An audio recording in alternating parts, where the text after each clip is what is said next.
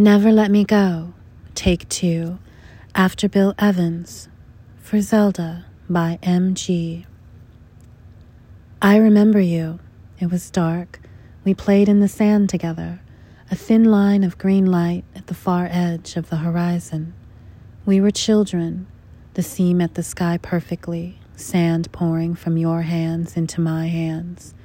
I remember you. The wind blew hard. We heard it whine in the palm leaves, sand castles tumbling, tide coming in. I gave you a piece of sandglass I'd found, bluer than night, and you made it the gem that clipped your sarong. Monkeys chattered, and we could hear someone playing a guitar down the beach and a pump boat thrumming across the bay. Invisible to us, just a few sounds. I could hear you breathing, and as night came on, I wondered how we would find each other in the darkness, and it was true. By morning, you were gone. You had given me something, a secret stone, sacred. I hid it in the sand, digging and digging, layers deep like the years, until so many moons had crossed the sky it was a dream.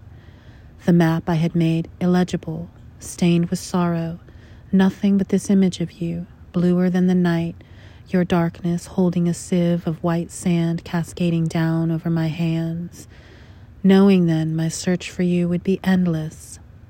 The water I drank in your mouth, the breath I tasted in your throat. I remember you.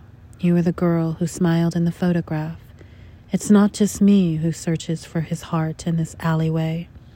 Last night our bodies stretched together like stars, like a galaxy, blazed lightly on the black sky that holds us. I could see you, murmur of your voice like this song that won't end, and the stars fading slightly now, as if it were dawn.